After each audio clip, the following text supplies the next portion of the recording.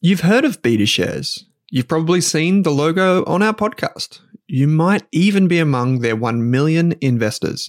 So you can imagine that I'm delighted to say BetaShares is the official ETF partner of the Australian Finance Podcast. With nearly 100 exchange-traded funds, you can go to betashares.com.au and immerse yourself in ETFs and unique insights covering all of the sectors, themes, core and satellite positions you could want. Think cybersecurity through the Hack ETF, robotics and AI with the RBTZ ETF, and uranium with the URNM ETF. The list goes on. To explore the BetaShares ETF range, visit betashares.com.au, read the relevant PDS and TMD on the website, and consider if the fund is right for you. BetaShares Capital Limited is the issuer.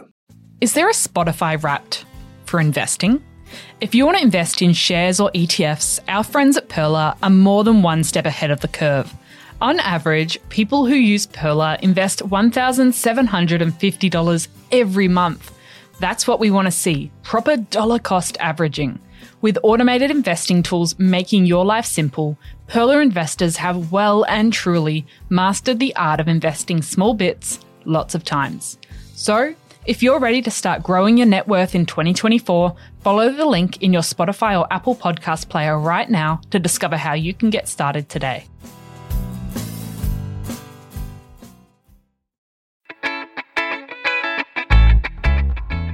Welcome to the Australian Finance Podcast, a podcast for people who want to learn more about their personal finances and get the most from their money.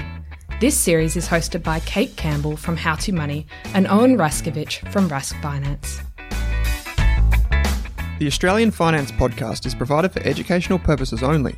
The information is general in nature and does not take into account your needs, goals, or objectives. What that means is the information does not apply to you specifically. So consider getting the advice of a licensed and trusted professional before acting on the information. Kate, welcome to the 8th episode of the Australian Finance Podcast. Hi, Owen. What are we talking about today? Well, today we're going to dive into this topic of property, investing, owning for lifestyle reasons, and real estate investment trusts, which are another way to gain exposure to the Australian and global property and infrastructure market. Cool. So everyone should be familiar with property. The great Australian dream. That's it. It is. And we've talked about this in passing a little bit. And just off air a moment ago, we were saying that this may be a slightly longer episode, but we expect to be relevant to everyone. Yeah. Everyone's got to live somewhere. So chances are, in some way, shape or form, you have exposure to property. So I think this episode will benefit a lot of people. Yeah. So why don't we start off with why property? Is it a lifestyle asset? Is it an investment? Is it both? What do you think? I think it can be both. A lot of people are buying property for all sorts of different reasons, whether that be somewhere they want to live, and they're buying it, there's emotion involved, they're buying a family home, they're buying their first apartment just so they have somewhere to live, or they're buying it as an investment and they're planning on renting it out to someone else.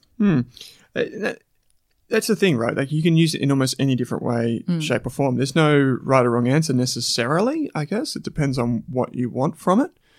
One of the things that we've become used to in Australia is, I would say, pretty good performance from property as an investment, but also from a homeowner's perspective. You talk to most baby boomers or people approaching or in retirement, and property has become probably their biggest asset. Yeah. And I think there are a few reasons which we'll touch on in a minute, but that can potentially lead people astray in terms of what their preconceptions are before they approach property, whether they're buyers, whether they're investors, etc. So I think it's important that we discuss that. But yeah, I think, from a lifestyle perspective, obviously we all have to live somewhere. Yeah. And in some respects that can be dictated by property prices. So you hear the arguments that negative gearers are ruining the property market for first home buyers, or baby boomers did this to millennials did that. And it's just, there's a bit of tit for tat, but as we'll probably talk about, it may not necessarily be as black and white. And there's a lot of suburbs now that young people are just completely outpriced of. So we're having to move further and further out. Yeah. And I think, there's some things here that this is the Instagram versus reality debate, right? Where you have maybe if you do have to move out, you have to move out further. You know, that's just the way it is. It's the way of the world, right? We live in a capitalistic world. And your first home's probably not going to be that big McMansion you've been dreaming of. You might have to start with something quite small. And yeah, that's right. We're not all, you know, was it Caitlyn Jenner or whoever makes a lot of money from the Kardashians? Like, we all can't be billionaires at 21 or whatever. It's just, you know, is it Kylie? I think it's Kylie, actually. Yeah, Kylie Jenner. Yeah, Kylie Jenner. She's got it. Yeah, amazing. But we all can't be like that. We all can't have the big houses on the big hills with the pools and whatever. And sometimes we just have to adjust for that. And for most people, that's not actually reality. So what you're seeing on Instagram is not reality in any way, cases. shape, or form. Yeah. Yeah. So and I think so much of property, it's tied up in that big Australian dream. So it's really sort of part of our psyche in Australia, and it's seen as this huge accomplishment. So it's something that people are proud of. When they buy their first home, they're putting pictures up, they're telling their friends, there's a big party, co-workers, everyone's proud of you and excited for you. But if you just bought you spent that deposit and bought the same amount in shares, well, no one would care. That's right. No one would notice. You wouldn't write about it on Facebook. Yeah, you're not going to go, I just bought certificate. $80,000 of an index fund. Yeah. And then, but everyone's really on your side when you buy property. So it can seem like that is the best way to go just because society sort of dictates that's a great thing to do. Yeah, and we talked about this off air that often because property has performed so well for people who perhaps aren't necessarily financially literate. So what I mean is they don't necessarily understand how shares work. They don't understand how any of the other types of investments work. Yet property has been done so well for them. The first thing they tell their kids is go and buy a property because that works. Yeah. You know, sample size of 1, it's worked for me, so therefore you should go and do it. And yes, it has worked, but there are reasons why that may not necessarily be the most appropriate thing for them to do. And I think a lot of people really like property because it's something it's easier to understand and you can actually touch it. You can stand on that piece of ground, land, and you can touch the house and it's there. Whereas some of the other types of investing, you're never going to be able to touch your share. Well, that's it. Unless you truly, I'd say the one argument against that is that if you have shares in a company, some people perceive them to be like, you know, like ideas and things on a computer screen. But if you think about, like, I own shares in Apple, for example, and I can touch my Mac, I can touch my iPhone. Yeah. You can't see, this is a terrible podcast, but I'm touching these things right now. And the company that I own shares in builds part of this. But anyway, I digress. That's just another thing for another time. But you're right. You know, if you don't understand how those things work, then you can go up and you can take your hammer and you can put on your weatherboard on your shack that you just bought, and you can make improvements. You can see it. You can smell it. If it's depending on the place, you can smell it. You know, you can just the house comes alive for you. So it's not necessarily all investing, and it's not necessarily all about money, and it's not necessarily all about lifestyle. It's like the combination. So tell me, Kate, if you are buying a house, where would you put money if you're trying to save? I think this is like the question I get a lot is if you're a first home buyer and you're trying to save up the 20% deposit so you don't have to pay lender's mortgage insurance, which we'll touch on later, where would you put that money? And where probably wouldn't you put that money?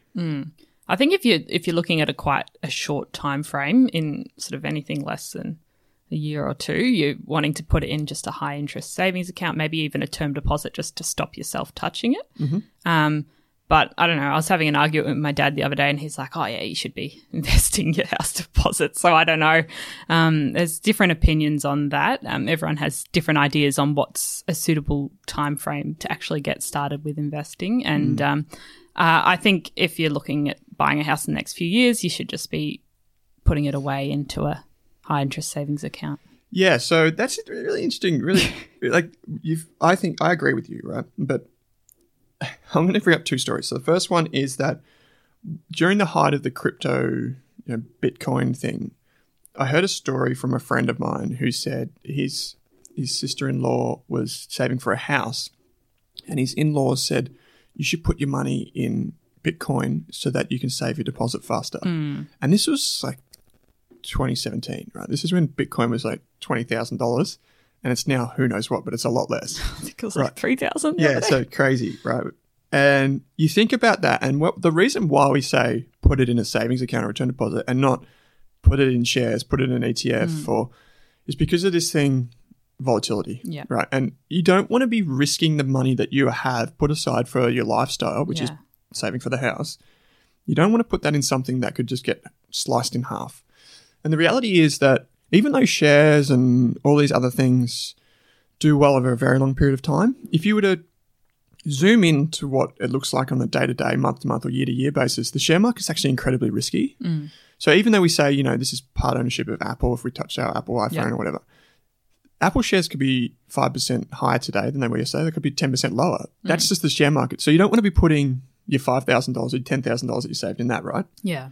And the other story I wanted to bring up is we touched on LMI, which is Lenders Mortgage Insurance, in one of the episodes. Was that the debt? Yeah, I think so. Debt episode, yeah. And we talked about, and I said it's one of the riskiest things you don't have to pay. And I had a friend of mine who's pretty knowledgeable about property, and they said LMI is all right because if you can get in the market sooner, because if the market's getting away from you, the property market, you think prices are getting away from me. Prices in the suburb that I want to buy in are going up 10%, but my savings account's only getting 2%. I'm never going to get in, right? Yeah. So they say, well, maybe you can use LMI to get in the market sooner, and then you can capture some of that growth. And that's true. Like, we often get FOMO, the fear of missing out. And I think the thing there is that the market always feels like it's getting away from you, but it is cyclical. Property prices do go up, they do go down, they do go sideways for very long periods of time. So just keep saving, and you'll get there eventually. It's just one of those things you have to put up with. Yeah, and I've met people that have financially stretched themselves to buy a house that's probably way out of their budget, but they've just really stretched themselves, and then they can get in a really bad situation if they do lose their job or anything like that, because they're only just able to make the mortgage repayments. So it's better to be in a situation where you're more comfortable to actually pay for that house. Yeah, that's the thing, right? And you're touching on something like mindset. It's about having the right attitude towards property. If this is the biggest thing you're ever going to do in your life financially, take your time. Yeah. Like, it's not, what's a year over 50 years? Yeah. Take your time. You might lose 5% this year. Like, you might fall behind, feel like you're falling behind. But longer term, for your sanity, for everything else, it's really important.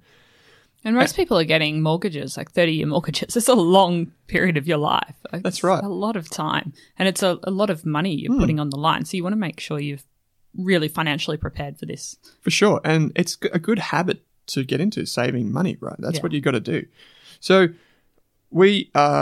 I just coined this, but the Solutions Podcast, not a Problems Podcast. We don't just identify all the problems with the world. We actually give you some solutions. Yeah. So if you are saving for a house, what are maybe some of the things that you might consider to get that deposit quicker? Yeah, so some people do choose to get a second job or make some extra income on the side and put that money Side hustle?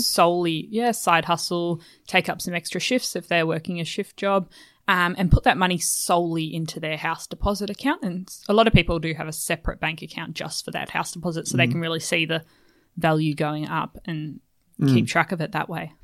Yeah, that's a really good one, I think. Side hustle. I've said before that I'd love to get a job at Bunnings on a Saturday and work, but I have no skills in any sort of trade, so it wouldn't work. But I think they hire high school students, so you're probably all right. Oh, well, there we go. Maybe I could just be the cashier or whatever. But you could get a job, and even if it sounds, for some people it's like, oh my god, only a year. Well, if it's only a year, you could do that for a year, and you could put away extra $5,000 or $10,000, perhaps, maybe, and that's a huge way towards getting a deposit. Yeah, and I guess it comes back to, as we've spoken before, your priorities. And is saving for a house a priority in your budget, or is going on the next big trip a priority? Everyone has different priorities. And if you've just got to work out how important and what your time frame is, do you want to buy a house in 1 year, 5 years, and sort of adjust your budget accordingly so you can save up for it? That's really important, right? Like having that time frame, knowing how much you're saving, and then using like a spreadsheet or whatever you want to do to say, I'll have this much in this amount of time, and that's when I'll probably be able to buy. And that's a really good way to do it, because you know what you got to do. Yeah. You don't have to stretch yourself too much, and you just put a time on it. So the other one we've got here is you could invest in yourself. So by that we mean upskilling, further education. And there's so many free courses you can do online now, and just really improving your capability, so you can maybe get a pay rise or a better job or something like that. Working towards promotion. Yeah. And this is something I'm sure we'll lecture on a few times throughout the series, is that there's a reason that we go to school at the beginning of our lives, is because that's when we want to learn the most, because then our knowledge compounds over time. Yeah. And we can then become more employable, and we can become smarter as time goes on. But I mean, in today's workforce, it's lifelong learning. You've always got to be upskilling and improving yourself nowadays. That's right. So, and if you can do little things now to get ahead and get a promotion, you'll probably find that savings come to you a lot sooner, a lot quicker. Sorry. So, the other thing is, before we round this section off, is just sometimes you don't have to buy a property straight away. People in your life, the amount of times people have said to me, "Have you bought a house? Have you bought a house?" I think I was, this is going to show my age, so I apologize for everyone. I think I was around about 24, I'm going to say, and I had maybe $80,000 saved up, maybe. So you're all ready to buy that house if you're 20% I could have bought a house, right? I remember, I was telling someone the other day, I could have used that money and I could have gone and bought in the middle of nowhere, because this is the type of person I am, in the middle of nowhere, I could have gone and bought like 150 acres of bushland. With a rabbit. Yeah, rabbit hutch. With a rabbit hutch, yeah. Maybe there'd probably just be wild rabbits living in the ground. But the idea that was how I would spend my money. And people were like, no, you'd use that and buy a house in a suburb and all the rest of it. And I was like, nah, you know what? At the end of the time, I didn't go ahead with any of that.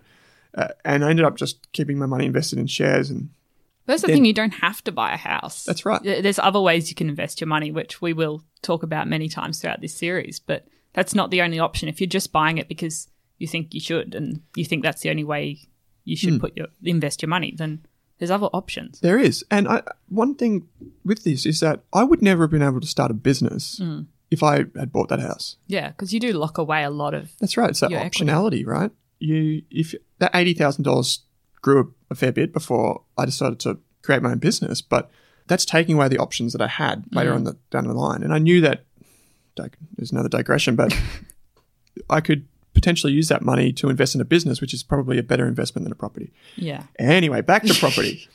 Kate, I'm almost certain that property doubles every 7 years. Is that right? Oh, I don't know. Or is that every 7 minutes? 7 minutes. 7 minutes? 7 hours? Yeah, I'm pretty sure it's every 7 minutes. So does it? I don't think so, Owen. Yeah, I think if you... Maybe Bitcoin does. Maybe, yeah. I think our minds, our monkey brains are always so susceptible to different biases, and one of the ones that we have is recency bias. Recency bias is the idea that because it's happened recently that it's going to happen again, and that's the commonly accepted truth. So since the 1990s, in the early 1990s, Australian property prices have gone through the roof. Literally, like, it's been crazy. And it's the longest time on record that anywhere in the world that the country has gone without a recession. And so if you think about that, you'd probably say that we're the exception, not the rule. Yeah. And unless we have some sort of, like, Australia's pretty awesome, let's be honest, but unless we have some sort of, I don't know, some magic wand that's been waved over us that says that we're going to go on forever and prices are going to keep going the way they are, there's a very good chance that it's not going to happen. And the simple laws of mathematics would tell us that every 7 years, if property doubled every 7 years, we would be well out of the market. We would have been out of the market many years ago. No one would be buying houses because it's just not possible because all the other things that we do with our money can't sustain that. Yeah. We often talk about things like a time recession, which is effectively, instead of prices falling, because in Australia we have a good amount of population growth. Yeah. Instead of prices falling, house prices might just stay flat for a while. And it could be 5 years. That's right. It doesn't have to be, forever. It could be 5 years. It could be 3 years. So there's this belief, and this comes back to that mindset again, is that property doubles every 7 years is probably not the right one to carry with you through life. There are a few studies done in the US, and one of them was by Professor Robert Schiller, who did a study going back over 100 years. And he did it not just in the US, worldwide, and found that in actual fact, property prices barely grow above inflation. So that's that cost of living. And the only reason, necessarily why they probably would is supply-demand imbalance, and it's a structural supply-demand imbalance. We have that in Australia, so you could maybe expect house prices to grow a little bit more than that, but definitely not to double every 7 years. And there's many areas in Australia where when people have bought properties where there was mining booms and things, they've dramatically gone backwards. So that's right. If you'd thought you were going to get doubling every 7 years, you would be in for a big surprise. If you go over to somewhere in WA, tell them that property doubles every 7 years, you'd probably get thrown out of town. Yeah. So there were some numbers that I wanted to throw at that. So the idea that since the 1990s, Australian prices have done really well, and the the three big things that I wanted to do, and these numbers were relevant as of 2018. So in this time, since the early 90s till 2018, interest rates have fallen from 17% to 1.5. So I think that's the late 80s to 1.5, 17% to 1.5 last year. Migration and population have gone through the roof. So we've gone from 17 million Australians to over 24 million. So that's a 47% increase in beds that you need to have. So roofs over people's heads. And in that time, we've also seen wages increase from $450 per week. This is average or median wages to over $1,100. Yeah. So it's a 260% increase in that time. So if you think that wages are still going to grow at 200 and whatever percent, or you think that Australia's population is still going to grow in percentage terms, the rate of growth in the same way, or you think that, our wages, once again, wages are going to grow, population's going to grow, interest rates are going to keep falling from 1.5% to, who knows, negative maybe. Well, you'd want to check your numbers before you rely on that. So don't go pawn your kidney and buy a house just based on the assumption it's going to grow at 7.5% or 10% per year forever. Okay. We got through that one. Kate, what are the three typical options someone would have if they're buying a house or a home, I should say? Yeah, so sort of in options, you've got apartments, houses, and units.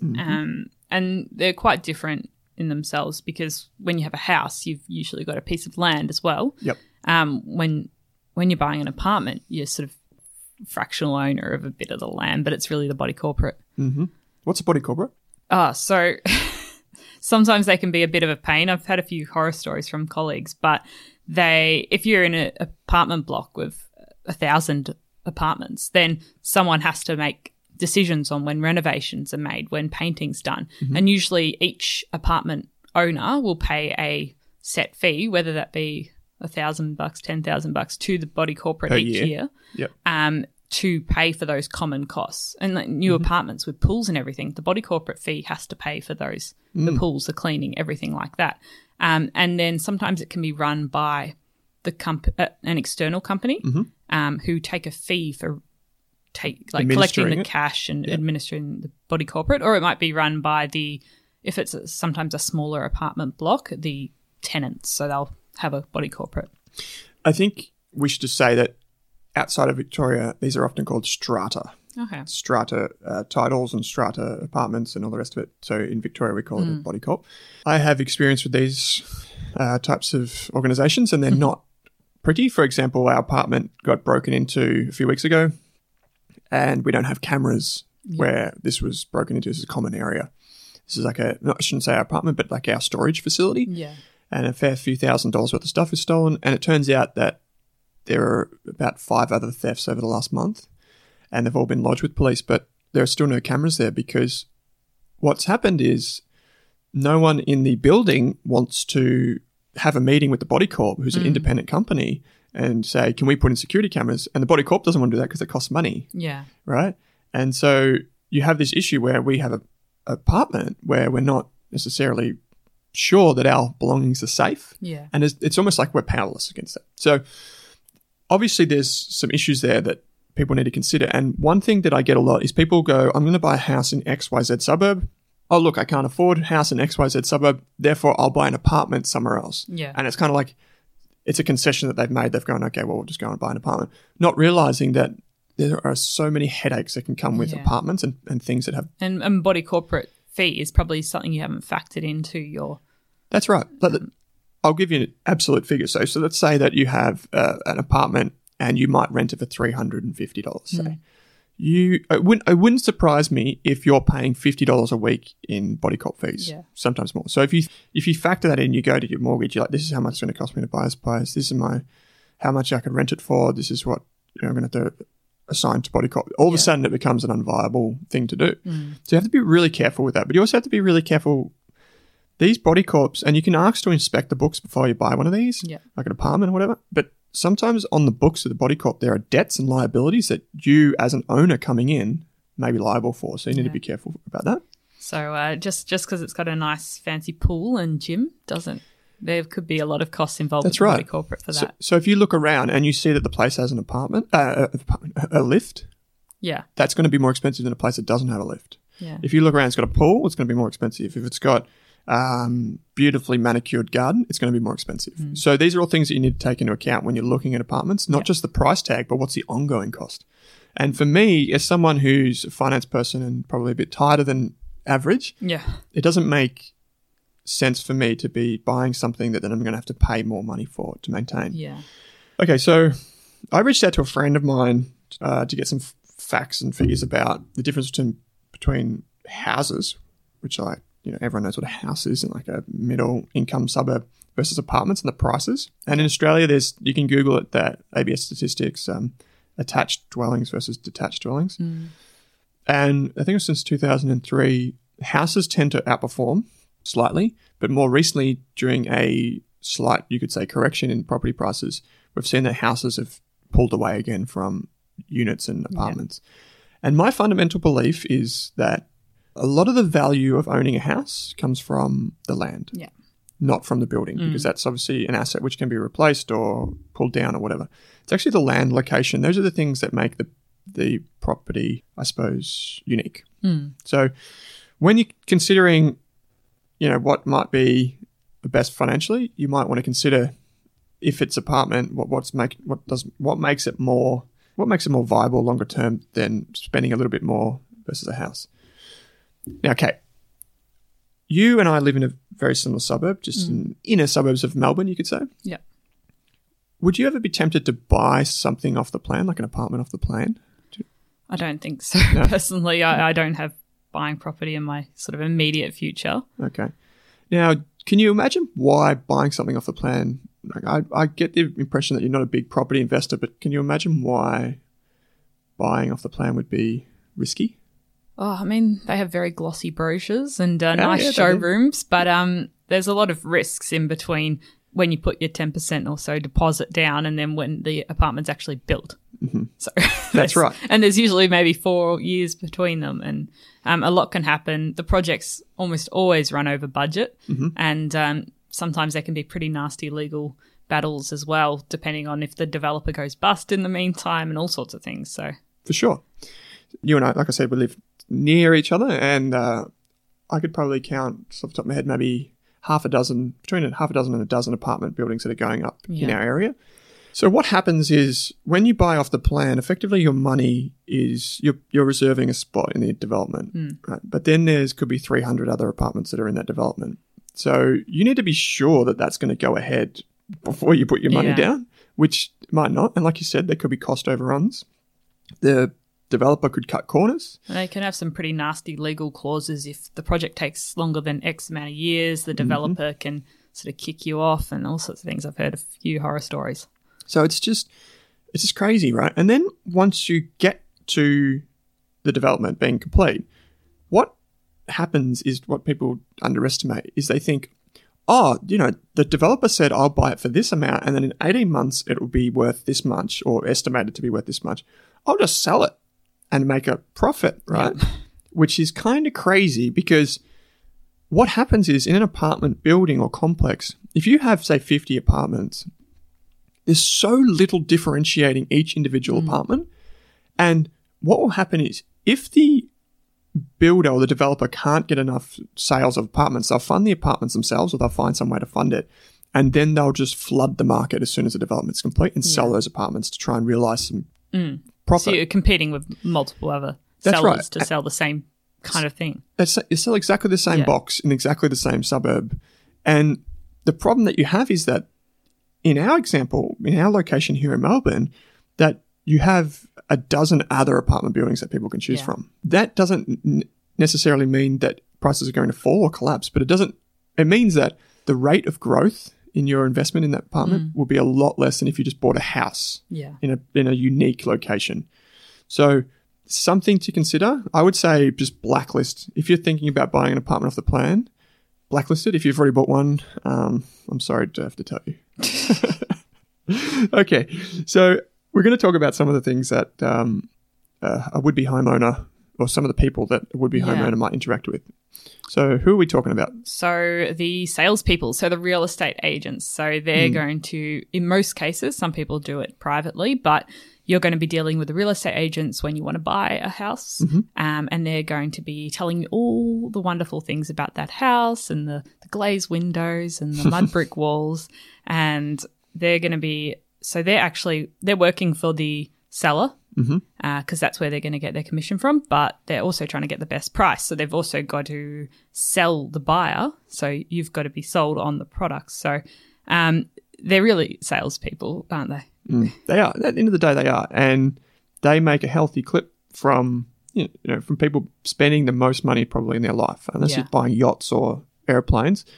Houses are probably up there with the most lavish things you can afford. So they're only going to tell you the good things about the property. So it's up to you. You have to do your own due diligence, and whether that be getting the place inspected.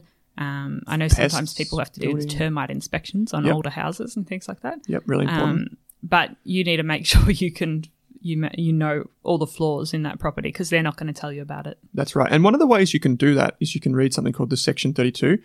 Now, I should have done some Googling, but I don't know if this is just a Melbourne thing or a Victorian thing, but a Section 32 is effectively the official document which sets out all the limitations and important information for that property. Yeah. So there'd probably be a similar document in different states, but in Victoria we call it the Section 32. Have a read of it. I mean, if you're spending $500,000 on a house or $200,000 or $1 million, I mean, it's worth the hour that it takes to read that document. So, and if you don't understand it, you can contact a solicitor, conveyancer, whoever, find an expert that can decipher that thing for you, because that's the most important one.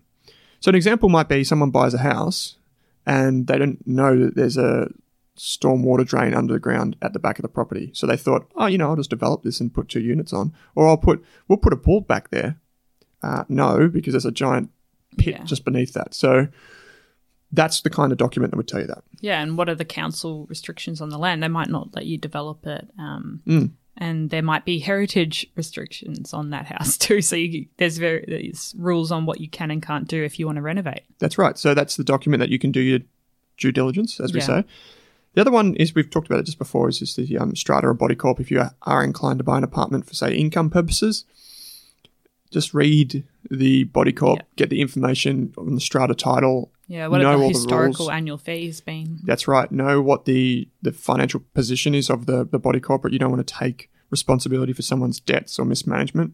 Yeah. These people that run body corps are often, they're not always lawyers or accountants or people that are financially literate. Yeah. And you don't want to be responsible for that. And you may also be dealing with a mortgage broker. Oh, yes, mortgage brokers. Yes. So you might be going to them to help find the best rate or the most suitable home loan option for you. So you've got to, most people don't have 100% of the money required to buy the house. So they'll have their 20% deposit and they'll need to get a loan from a financial institution to fund the rest. Yeah, so they might get a 100% mortgage on a house.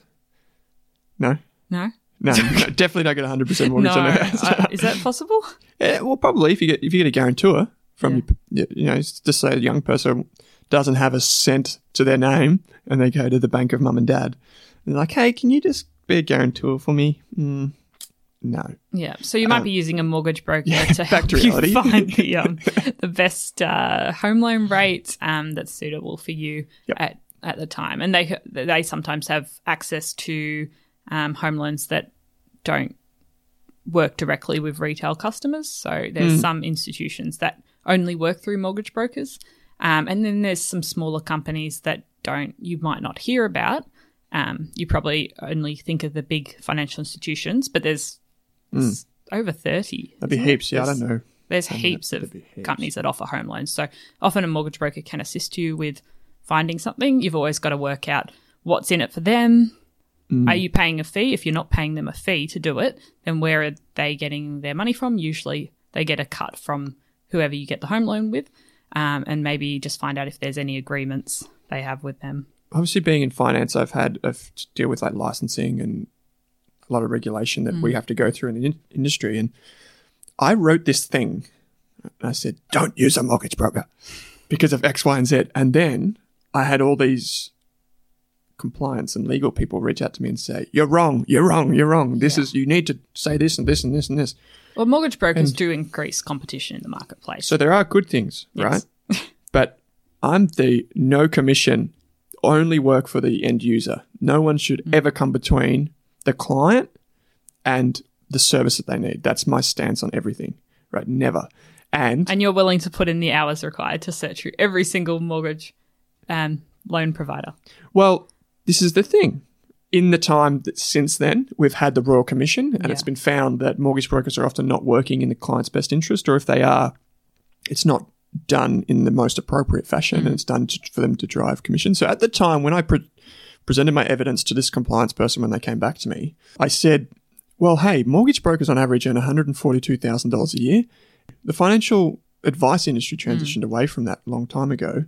And anyway, this is a property podcast, but I think if you should ask your mortgage broker for if they are fee for service. And that means stumping up the cash up front to pay them on an hourly rate. Yeah. Or, there are, until these new rules come in, there are mortgage brokers out there that will refund the ongoing commission to you. So that's effectively, I'm not talking about a bit of money. I'm talking about they're going to give you $1,500 a year, which they would normally take for a $500,000 mortgage, say, and they're going to put that into your mortgage for you. Yeah. And that's going to have a huge impact on how quickly you can repay your loan versus them paying that, they're taking that and whatever. Yeah. So find a mortgage broker that can compare the options, as you're saying, increase competition, but also work for you. Yeah. First and foremost. So that's my rant. If there's any questions on that, I'm sure there will be a fair bit of feedback to that one. Let us know. Okay, so Kate, I'm a property buyer. Yeah. And I found a property that I love on realestate.com or Domain or whatever, and there's an auction this weekend. Is that auction for me, or the auction's designed to get the best price for the seller. Yeah. So it's not really not designed for you, but they'll make it fun, they'll make it exciting. Everyone will be gathered outside the front of the house, and there'll be an auctioneer yelling really fast, trying to get the price up as high as possible above. And there'll be a reserve, so there'll be a minimum price that the seller's willing to sell the house at. And then they'll often tell you once they hit the reserve. And then it can get pretty crazy. So I think the enthusiasm's died down a little bit recently, but there was some pretty crazy auctions and multiple parties just bidding, trying to outdo each other because they just like the property, or they got sort of swirled up in the madness of the auction. Yeah. And the thing is, there are a lot of opinions on this, right? Yeah. Whether you should or you shouldn't buy at auction or whatever. But it's just one of those things. The seller is incentivized to get the most money for their property. Yeah.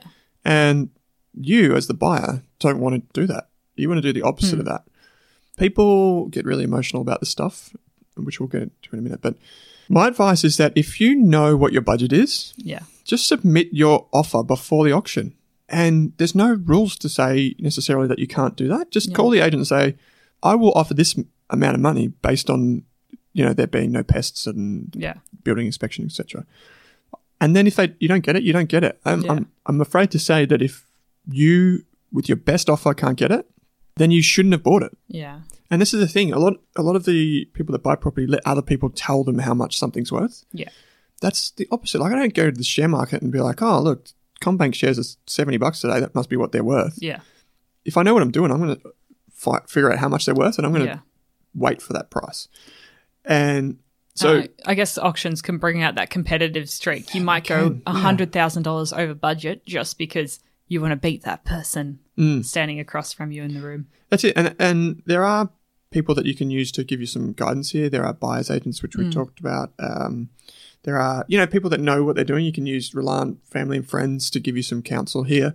It's just one of those things that it's designed for the seller, not for the buyer. Yeah. So just keep that in mind. Yeah. The only reason they go to the whole effort of putting on an auction is they think they'll get a better price, really. That's right, yeah. Otherwise, there's no point in having an auction. That's right. They wouldn't do it otherwise. Just direct sale. And we don't want to timestamp this, but we're in 2019 when we were recording this, and there is some change afoot we're experiencing right now, and that could be a sign that auctions may not necessarily be the best place for sellers to sell. So there may be opportunities for buyers going forward. And so we just talked about, I talked about how it's important to know your limits. One of the ways that you can know your limits is when you go onto a borrowing power calculator, one of the things you do is you put in your income and you go, wow, look how much money I can borrow. Yeah, and the bank says they'll loan you $1 million. Yes, and you might have an income of $42,000 and you're like, Wow, that's incredible. So basically it comes back to two different things, and it comes back to your earning power and the interest rate of the mortgage. And if you put in an income that's unrealistic, well, you're going to get whatever figure you want. And if the interest rate that you're paying is very low, then you're going to be able to borrow more. Yeah. And everyone will be encouraging you to borrow more. The bank will. Oh, of course. Sometimes the mortgage broker might be pushing you to borrow more. Oh, they get better commission for. Yeah, this comes back to commission. And even the sort of real estate agency will just going, just put up your price a bit more and you'll be able to get it. Didn't you see 2 McGovern Street sold for this amount? This one must be worth more. Yeah, and your friends will probably be saying, "Oh, you just get in. It doesn't matter if you pay an extra $100,000 or so." Yeah, something crazy. So my tips with this calculator is interest rates are very low at the moment, but they won't be like this forever. Yeah. I would say put it in an interest rate of something like 7.5%, regardless of what the loan says they will offer you right now, because you've got to prepare yourself that may be the reality. And if you're committing to a 30-year loan time frame, you need to be able to be prepared for interest rates to go up. Yeah. And another rule of thumb that I have is try and keep the mortgage repayments less than 30% of your income, because this comes back to our budgeting episode where we talked about having the right amount, so you can put it aside and you can still invest and you can do all the rest of it. And that can be pretty revealing. And you might just have to adjust your expectations, as right. I mentioned earlier. You might have to start with something small, like a 1 or 2 bedroom instead of a 5-bedroom house, and in a further out suburb than what you wanted, and then slowly work your way in. Sometimes we just need to check ourselves and know what's achievable and what's just simply not. Yeah. One of the things that has come to light recently is this thing called rent vesting. Do you know what that is? Not too much. Okay, so rent vesting is this idea that you buy in a suburb out a bit further, or where you don't want to live, and you rent where you do want to live. Yeah. I was initially skeptical of this. I was like, why would you even do that in the first place? But it can work. Yeah. You can actually buy in a suburb that you think is going to go up in price. It might be a cheaper one where they're doing new developments or whatever. Yeah. And you do a bit of research and you realize, hey, I can afford a house there, but I don't want to live there.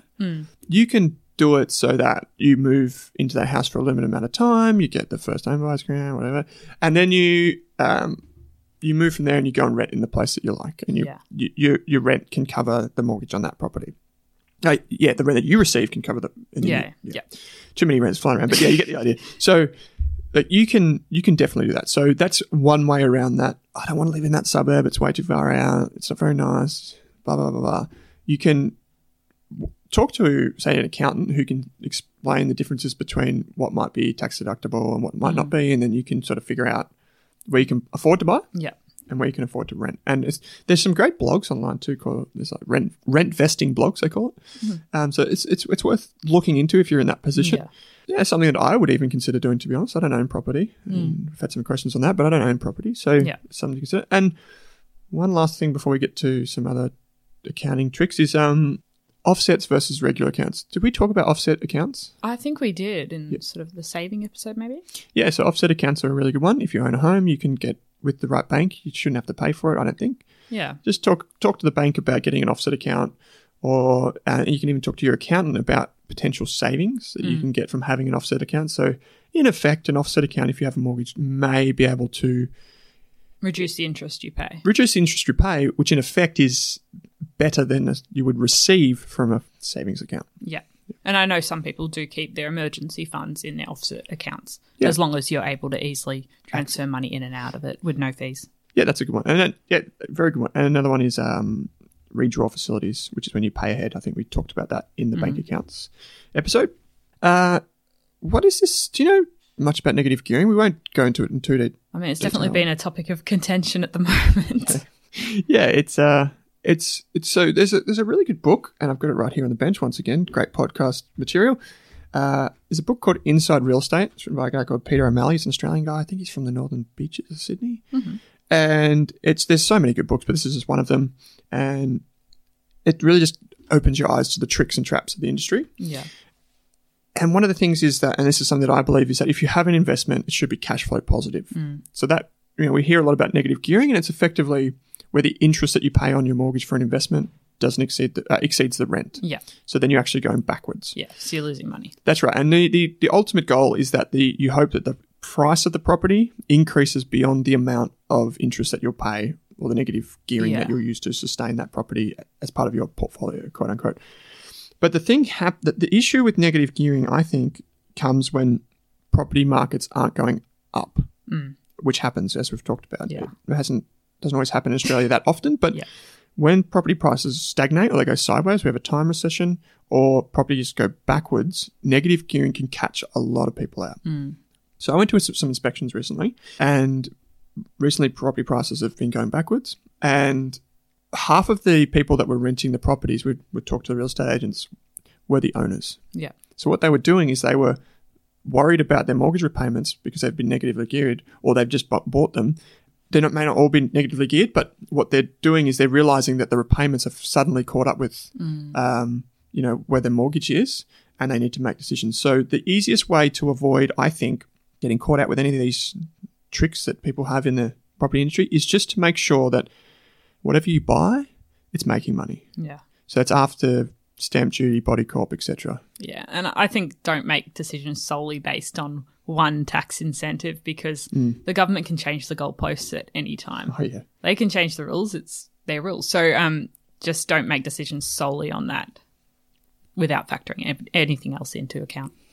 absolutely. And we should say, don't make a decision based on only one podcast episode that you hear. Yes. This is a big thing in your life. So you probably want to talk to accountants or just one news article you read. I've heard some people recently planning big changes to their personal finances just because they've read a couple of articles and they haven't really gone any deeper than that. So we're just giving you the basics. This is a very emotional thing. It's a very and you're dealing with thing. a massive asset. That's so right. you want to talk to qualified professionals such as accountants.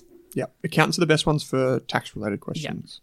Yeah. Okay, so just rounding out the types of people that you might encounter, solicitors, really good if you're a property investor to have a good solicitor. Yeah. And they'll be involved with the buying and the selling of the property. Yeah, so we have conveyancers or people that help you get in and out of properties.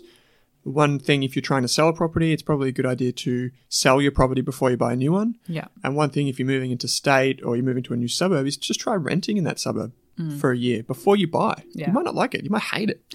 And you might think, geez, that was a mistake. And all of a sudden you've got a $500,000 asset in a mistake. Yeah. Like, don't do that. Just maintain that optionality. And when you are selling, what's maybe a good trick that people might be able to do with agents? Do you know? Oh, throwing you a curveball. So just ask maybe 3 real estate agents for their prices. Yeah.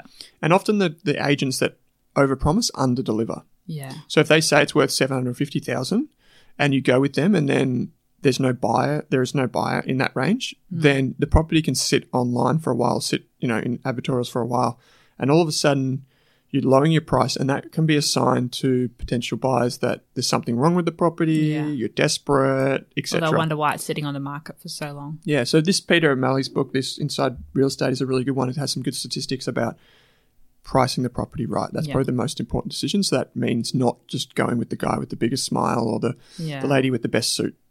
Actually, their job is to flatter you, but at the end of the day, unless they can back up their claims, get 3 agents to give you a quote. And I think another important thing to know about property is it's a lot less liquid than other investment options. So essentially, I think as someone I know used to say, if you need cash, you can't just sell the bathroom or the garage off of the property. You have to sell the whole thing.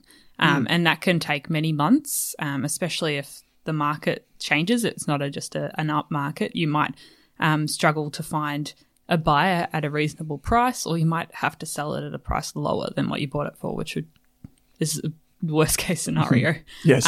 So it locks up a lot of your capital, and it's hard to get that money out quickly if you need it. So that's one thing to take into account, and that's why it's so important to have that emergency fund. Absolutely, all those things. And you touched on something there, which is emergency fund. Yeah. Is that when people buy houses, often they use their emergency fund to buy the house. That can be very risky, because if you have, say, $40,000 saved up for a house, and then you dip into your $10,000 emergency fund just to get the deposit over the line, you buy your biggest asset, all of a sudden you need to furnish it, you need to do all the rest of it. Yeah, insurance, and body you don't corporate, have anything. all those sort of things. So you've got no emergency savings, and then you're all of a sudden on the hook for more bills. Yeah, and Very it's always careful. going to be more expensive than you think. And there's so many, like, what if the plumbing breaks or anything like that? You've got to pay. There's all these hidden expenses with properties. Maintenance. Yeah. Yep. Anyway, we don't want to be too pro or too negative on property and too pro shares or anything else, but what are the ways that you can identify a spruiker? So someone that is trying to scam you. Yeah. effectively. I guess that's one issue in the property industry is there's a lot of people trying to sell you courses and properties and all sorts of weird and wonderful things, or developments. That's another big thing. Yes, it is. Are they calling and emailing you excessively? Are they promising you a return that doesn't mention the risks, or a return that's out of this world? And that a return that doesn't line up with anything else happening in Australia at the moment. Like, these are just insane. That's great. That's a good one. They don't even mention the risks. Yeah. Yeah, they're just purely salespeople. And they're like, this is the next big thing. There's nothing that could go wrong. You're guaranteed 100% return on your investment. I mean, Ponzi scheme. Yeah. But yeah, we'll get to some of those schemes later on. But and sometimes it's not a scheme, but it's not going to be anywhere near what they promise. And they're just selling you this big story. yeah. I think the last one that I had on this list is just, and if they could say that they're from the ATO, or they can do something with the ATO, they seem like they can promise you a tax refund or something. Just run a mile away and speak to your accountant. Because the ATO on their website have any tax incentive is listed on the ATO website, and you can actually go and verify these claims for yourself. And there's sometimes, I know there is definitely on the ATO website, there's like a scam page, like the thing where they're phishing emails and all that sort of things, all those types of things that they pretend that they're from the ATO.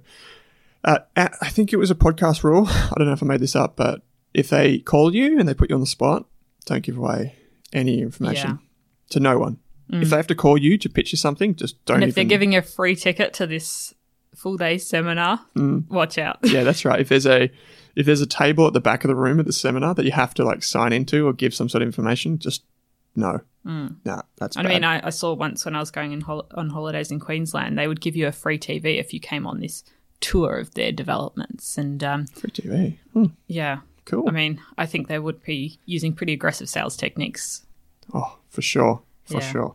Okay, so this is all pretty negative. Let's say if we want to be pro-property and we want to buy property, but let's say we're starting out. Yep. There's one trick or one way that we can do that with as little as $500, right? Yeah.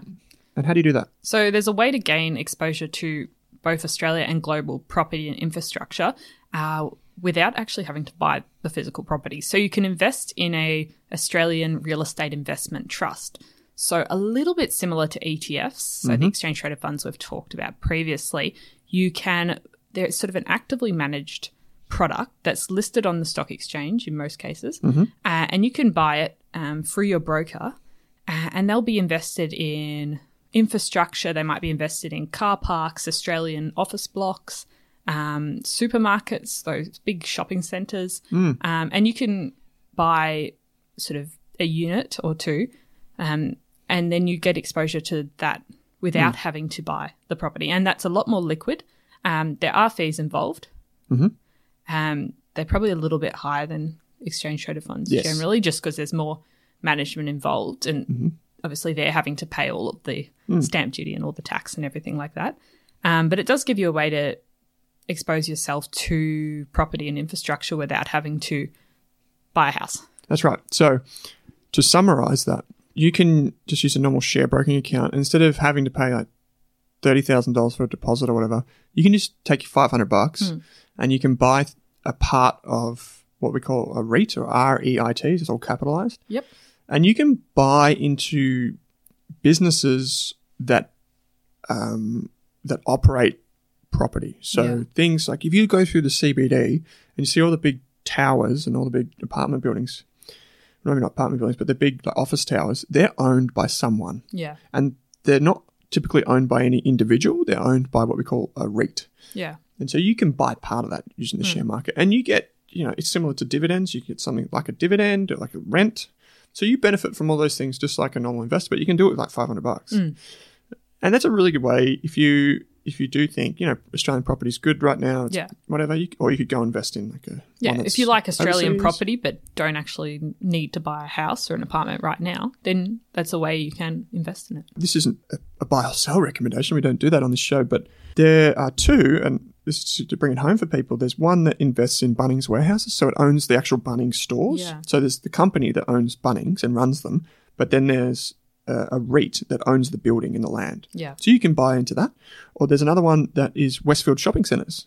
So you could own the business which owns the Westfield, the building. Yeah. So not the business, but the building, and then get rent from all those retail outlets. Yeah, and often these REITs will give you a distribution of the rent received from their tenants. So like every 6 months. Yeah. You might get So instead of getting the rent in your bank every month, you might just get a quarterly or twice yearly distribution. Yeah, so it's kind of like a check in the mail. Yeah, so you can we'll put some links on sort of websites where you can find more information on REITs and what they are and how they work, but it's just an option to consider. Yeah, that's it.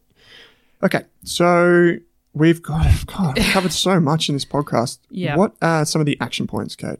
I think, firstly, if you're interested in property, work out why you're buying it. Is it just because you think you should, you want a house to live in, you want an investment, and then sort of start from there. I think just start saving. If you want to make sure you can have that 20% deposit. And so sometimes that might take you many years, but start now so you're ready for when you are ready to buy. Mm-hmm. And also read as much as you can. So we'll put the links to some books, but get independent advice and read as much as you can, and even go to different auctions and different inspections in the area just to know what's happening in that area where you want to buy and have an understanding of what the prices are. Mm-hmm. Other things is when you do save, it's boring, but save in a savings account or somewhere like that. We'll get an expert on to talk about the super scheme that's available, which may not be available in the near future. So we'll talk more about that in a later date. When you use a mortgage calculator, don't just go with what the bank says. Don't go with what the mortgage broker says. Do what's right for you.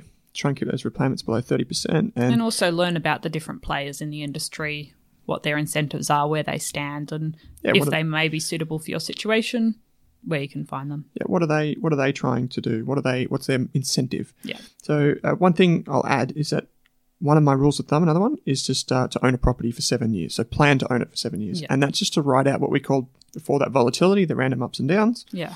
And then to also remember that property doesn't double every 7 years. Yeah. Yeah. Okay, and if you receive a call from someone who promises that they're working with the ATO and they've just got this really good new deal for you, Kate, what do you say? Thank you, next. Yeah, thank you, next. Yep, good one. I like it. Okay, so anything else you want to add? I think that's probably enough for today's episode, but we'll put heaps of resources in the show notes. So if you are interested, you can go and explore from there. Mm-hmm. And questions? If you have any questions at all, please get in and contact us. I'm on Twitter at HowToMoneyAustralia. Mm-hmm. You're online as well? Yes, www.howtomoney.online, and feel free to contact Owen or myself if you have any questions at all. Yep, I'm at Owen Rask, it's RASK on Twitter, and the raskfinance.com website where you can lodge a question, and we'll have some show notes there too. All right, well, thanks for staying with us today. Yeah, thanks for the longer episode, and love to hear feedback. Yeah. All right. Okay, see you next week. Thanks, Kate.